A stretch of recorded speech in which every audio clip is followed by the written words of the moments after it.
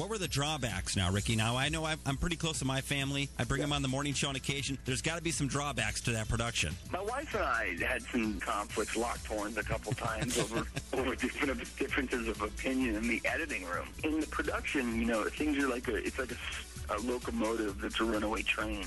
You have to get on board and just, go with it because you only have a certain amount of time and budget and days to shoot it in.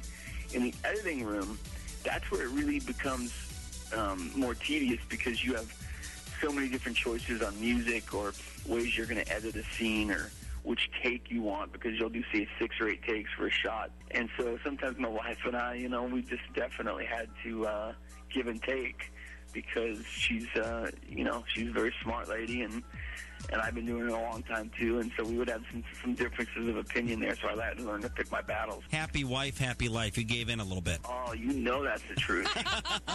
Yeah, 7 years married. I get it, my man. I get it. Yeah, I'm coming on 21 years. Wow. Congratulations. Yeah, 3 times that, man. And wow. Yeah, so anyway, it's like you said, happy wife, happy life.